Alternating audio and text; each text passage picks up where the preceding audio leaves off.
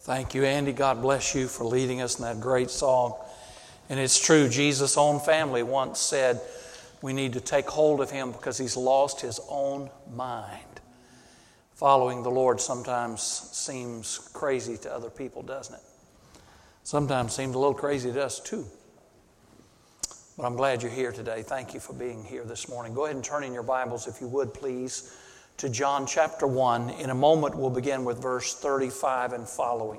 John chapter 1, I began 3 weeks ago, and we're going to be going through the totality of the book of John. It may take a year or more, but we'll get there. And I'm excited about it because it is, as I told you, a book that tells not only what Jesus did, but why he did what he did.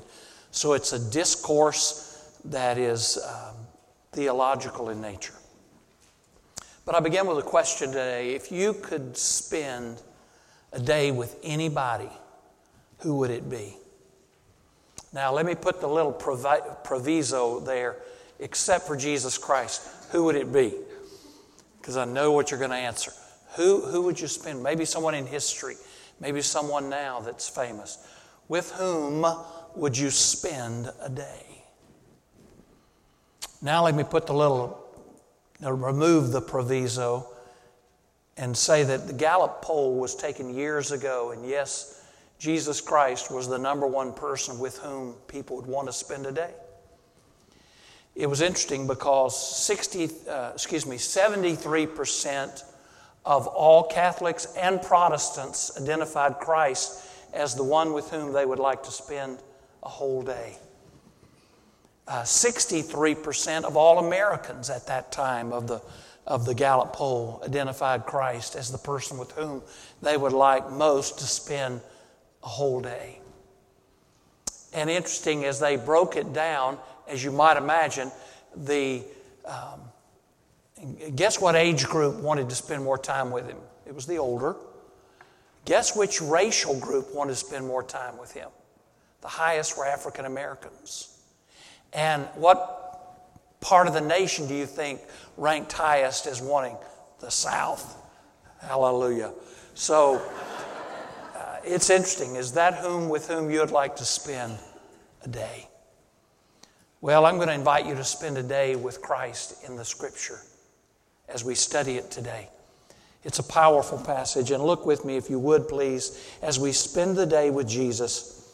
John chapter 1, beginning with verse 35 through 51. 2 sections in the Gospel of John, but beginning with verse 35. And I'm going to go ahead and stop down at verse 42, and we'll pick it back up in just a moment. But it says, again, the next day, John stood with 2 of his disciples. And looking at Jesus as he walked, he said, and this is the second time he said this, "Behold the Lamb of God." Remember, we saw that last week in the earlier section. The 2 disciples heard him speak, and they followed Jesus. So John the Baptist's disciples start to follow Christ. And then Jesus turned, and seeing them following, said to them, "What do you seek?" They said to him, "Rabbi," which is to say, which translated teacher, "where are you staying?" He said to them, "Come and see." And they came and saw where he was staying, and remained with him that day, for now it was the 10th hour. And one of the 2 who heard John speak and followed him was Andrew, Simon Peter's brother. He first found his own brother Simon and said to him, "We found the Messiah," which translated is the Christ. And he brought him to Jesus. Now when Jesus looked at him, he said, "You are Simon, the son of Jonah. You will be called Cephas," which is translated a stone. Let's stop there. We've already mentioned in previous studies that John in chapter 1 uses 7 titles for Christ. And we've already seen 4 of those titles. Do you remember what they were? Word, the Light, the Son, and the Lamb. And in this section, we see 3 more titles. First, he is identified as the Messiah. Look at those verses that we have just read. And we will see that these 2 disciples of John who followed him, verse 37, left to follow Christ. John the writer and his friend Andrew. They left to follow Christ. Now, did that bother old John the Baptist? Not at all. He had already said, he must increase and I must decrease. He was delighted that people were leaving him to follow Christ because he was the one who introduced Christ. He said, please, I'm not even worthy to touch the man's sandals. It's great that you are following him. And Jesus asked them an interesting question. He said, well, what are you seeking? What do you think he was asking by that? I think he was wanting them to verbalize what was their purpose, what was their intent. And sometimes he wants us to do that. Can you identify what is your purpose? Can you say, this is why God has me on this earth? Can you verbalize and say, here is my purpose for being? And I know you can give a good Sunday school answer, well, it's to love Christ.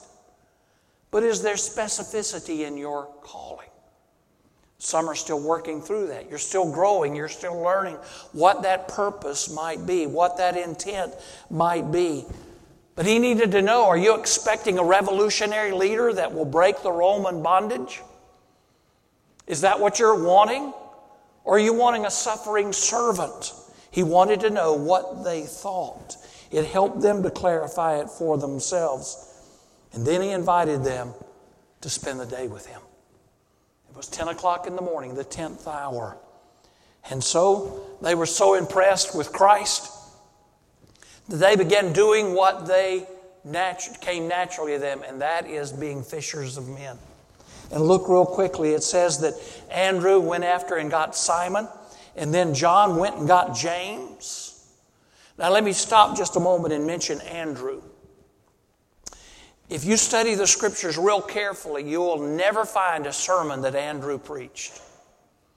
He never preached a sermon. We really don't see any great theological truth coming from him. But what we do find is Andrew was always bringing somebody to Jesus. In fact, every instance where you see Andrew mentioned, whether it was the boy with the fishes or someone else, he was always bringing somebody to Christ. My friends, you remember last week I told you about my crazy friend Andy that I had talked to down in Augusta, Georgia. And he was talking about witnessing to his friend. I forgot to tell you his opening line. So Andy's witnessing to his friend. And he got real point blank. He said, you got an illness. I need to know, you're going to go to heaven or hell. And the guy just started dancing back and forth like many people do. And he said, well, I think I'm a good person. Andy said, that doesn't cut it. That doesn't cut it. I need to know you're going to heaven or hell. There's only one way to know for sure. And then his son was sitting there. And this guy went off to the bathroom. I guess he was just getting real nervous. And so he said to his son, after your daddy dies, people are going to want to know, did he know the Lord or not? And son, you can't tell them, can you? The boy said, no, I can't. And Andy continued witnessing to him. But here's what Andy said, and I love it. He said, Frank, you've taught me. I can't take any of this stuff with me, but I can take my friends. I can't take any of the houses and all the stuff. I can't take any of it, but I can take my friends. I said, son, that's right. That's what Andrew did. We may not know a lot about him, but he brought people to Christ. Oh, I like that. I like that. Well, what did he say to people? Look at verse 41. He said, we have found the Messiah. We have found the Messiah. What does the word Messiah mean? In Hebrew, it means the anointed one. It was the one who is to come. It is the one for whom they had been looking so long. It is the one promised in Old Testament Scripture. And he's come. We found him. We found the Messiah, and he's invited us to spend a day with him. And we know that both prophets and priests and kings were anointed, but the Messiah is the anointed one, and we don't have to look any further. Listen to me, Pebble Creek, you don't have to look any further either. He is the one. He is the one, and he is the only one who resurrected from the dead. Jesus Christ is the Messiah, and you don't have to look any further. Do you want to spend a day with him? The good news is you can. You can spend every day with Him. That's the good news. And so He is identified as the Messiah. Second, He's identified in the next segment as the King of Israel. Now read that with me, please, beginning with verse 43 and down to 51. The following day, now here's another day, Jesus wanted to go to Galilee, and He found Philip, and He said to him, "Follow me." Oh, by the way, I'm not going to make you memorize that whole Scripture, but that's our Scripture memory verse, and I just want you to remember those two words. That's where Jesus first said, "Follow me," verse 43. For those of you that are first-timers, yes, I hand out assignments on Sunday morning, and we go over it on Wednesday nights to see if you've remembered your Scripture assignments. And by the way, maybe people didn't want to come Wednesday night because they knew I do that. But those that were there did real good. You really did. We've memorized 3, and this is our 4th one in verse 43. Now Philip was from Bethsaida, the city of Andrew and Peter. Philip found Nathanael and said to him, "We have found him of whom Moses in the law and also the prophets wrote, Jesus of Nazareth, the son of Joseph." But look at verse 46. Nathanael said to him, "Can anything good come out of Nazareth?" And by the way, he said it with a sneer. He said it with a kind of a pejorative tone. He said it by saying, "Oh, really? Really?" In 21st century world, we would say, "Seriously? Really? Can anything good come out of Nazareth?" Well, verse 47, Jesus saw Nathanael coming toward him and said of him, "Behold, an Israelite in whom there is no deceit." Some versions say guile. Nathanael said to him, "How do you know me?" Jesus answered, "Before Philip called you, when you were under the fig tree, I saw you." Wow. Nathanael answered and said to him, "Rabbi, you are the Son of God." Look at this last phrase, "You are the King of Israel." Jesus answered and said to him, "Because I said to you, I saw you under the fig tree, do you believe? You will see greater things than these." And he said to him, "Most assuredly I say to you, hereafter you shall see heaven opened and the angels of God ascending and descending upon the Son of Man." Wow. Jesus called Philip personally. And Philip proved his faith by seeking to share it with his friend Nathanael. So this chapter is just constantly of people bringing their friends to Christ. Well, Nathanael was another fisherman, by the way. We read that somewhere else. And by the way, of the 12 disciples, do you know how many were fishermen? 7, at least, that we know of. Does anybody in here like to fish? Several of you like to fish. Okay, that's good. That's good. I don't. If I'm catching constantly, I'm okay. But if I have to be patient and wait, then it's all over. Let's go. Well, anyway, 7 at least of the disciples were fishermen. And they could be patient, and they knew how to ask the right questions. Well, Nathanael started out as a doubter, didn't he?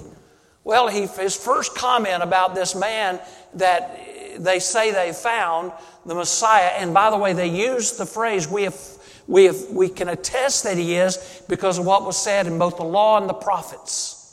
So the Old Testament had predicted it. We found him. He is here. But he said, well, wait a minute. Isn't he from Nazareth? Well, a person who came from Nazareth, and Jesus was not born in Nazareth. He was born where? In Bethlehem. But he grew up in Nazareth, which is today a large town in North Israel, west and southwest of the Sea of Galilee. It's probably 100,000 people now. It is mostly Arab town. And I get off in rabbit trails, but I always say it's okay to chase a rabbit if it has meat on it. But the largest Baptist church in Israel is the Nazareth Baptist Church, by the way. For years, he's probably retired now. Faoud Saknini was a wonderful brother in Christ, was the pastor there. A beautiful church house, by the way, in Nazareth. Almost totally Arab Baptist. And it had the Nazareth Baptist School. And it is a great academic place. And even the Muslims wanted their children to go to the Nazareth Baptist School because it was superior academically. And they got to win scores every year of kids to Christ. But anyway, Nazareth, a town southwest of the Sea of Galilee, that's where Jesus grew up.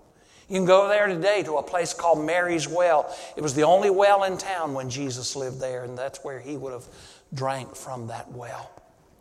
Well, it didn't have a good reputation in those days. In fact, if you came from Nazareth, you were looked upon as second or third class.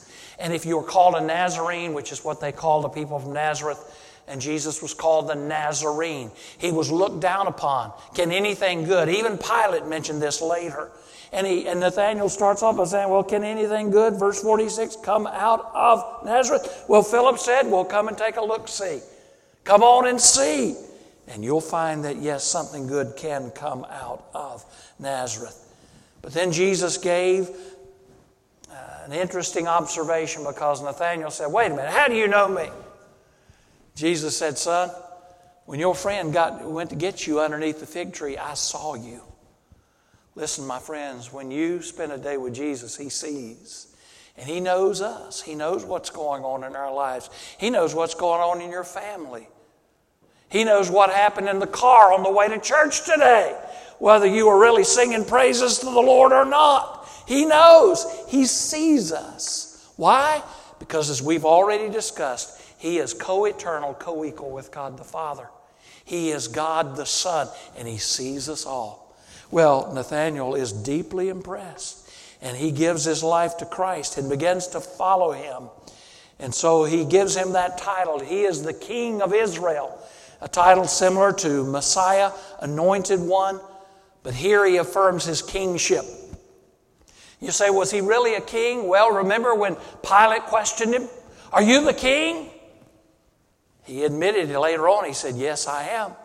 And even Pilate, in a mocking way, put King of the Jews on his cross. But someday, my friends, listen carefully to me. Are you listening? Everybody's going to confess Jesus is the King of Kings. In fact, listen to the words of Revelation 19. He is dressed in a robe dipped in blood, and his name is the Word of God. And on his robe and on his thigh, he has his name written, King of Kings and Lord of Lords. And the Scripture says the day will come when every soul will bow and recognize his kingship and his lordship. Every Muslim, every Christian, every Jew, everybody, even in judgment, will kneel and say, you are the one you said you were. We affirm that you are King of Kings. And it may be in judgment, but everyone eventually will recognize who he is. Well, here's Nathanael saying, you are the King of Israel. He acknowledged him. And I ask you this morning, do you acknowledge him as the King of your life? Do you acknowledge him as the Lord of your soul? We don't need him to be a part-time partner, a Sunday morning Savior. He needs to be an all-week Savior because he sees and he knows. And quickly and last, we see him as identified as the Son of Man. The Son of Man. In those last two verses, we see our Lord using that title for himself. And if you study the totality of Scripture, you will see 83 times in the New Testament and 13 times in John itself, where he identifies himself as the Son of Man. Why do you think he took that title as his favorite? It is used in the book of Ezekiel, but he used it because it gave him identification with people as the bridge between God and man. And that's why even here he says to Nathanael, oh, listen to me, look at verse 51. He said, most assuredly I say hereafter, you're going to see heaven open and the angels of God ascending and descending. And he makes this reference to what's called Jacob's ladder in the Old Testament as Jesus being that bridge between heaven and earth. And here he is forecasting that in the ascension, after Jesus died, buried, resurrected, he will ascend unto the Father in the presence of his disciples. And they will see angels greeting him and escorting him, ascending and descending What a glorious recognition of who Jesus was. Jesus is the King of Israel. Jesus is the Son of Man. Jesus is the Messiah. And so on the close of that fourth day, Jesus had 6 believers following him. Oh, it would grow. Eventually to 12 disciples. And then to people in Jerusalem. And then it would begin to spread both to Jew and to Gentile, even to Pebble Creek Baptist Church today in 2019. He wants people to know. And He wants us to bring friends to Him. And so I ask you, would you come and spend the day with the Son of Man? Would you come and spend the day with the King of Israel, with the Messiah? Would you follow Him as they did, anywhere, anytime, anyhow? Remember the words of verse 43. Jesus said, "Follow me." Will you follow Him this week? Would you follow Him this week? At work, at school, at home, would you follow Him? Let Him be the Lord of your life and the master of your soul. Oh, I pray the answer is a resounding yes. Like Nathanael, like Philip, like Simon, like John. Lord, wherever you lead, we'll go. We'll leave it all to follow you. And they did. Pray with me, please. Father God, in Jesus' name, I thank you for this day. I thank you for your precious word. And Lord, I want us to want to spend time with you. Or there may be some great men and women throughout history that we would love to spend a day with. But Lord, most of all, we want to spend time with you. And because of your word and the Holy Spirit's presence, we can do so. So Father, guide us even now. Lead us in this time of commitment to you. And we ask it in Jesus' name.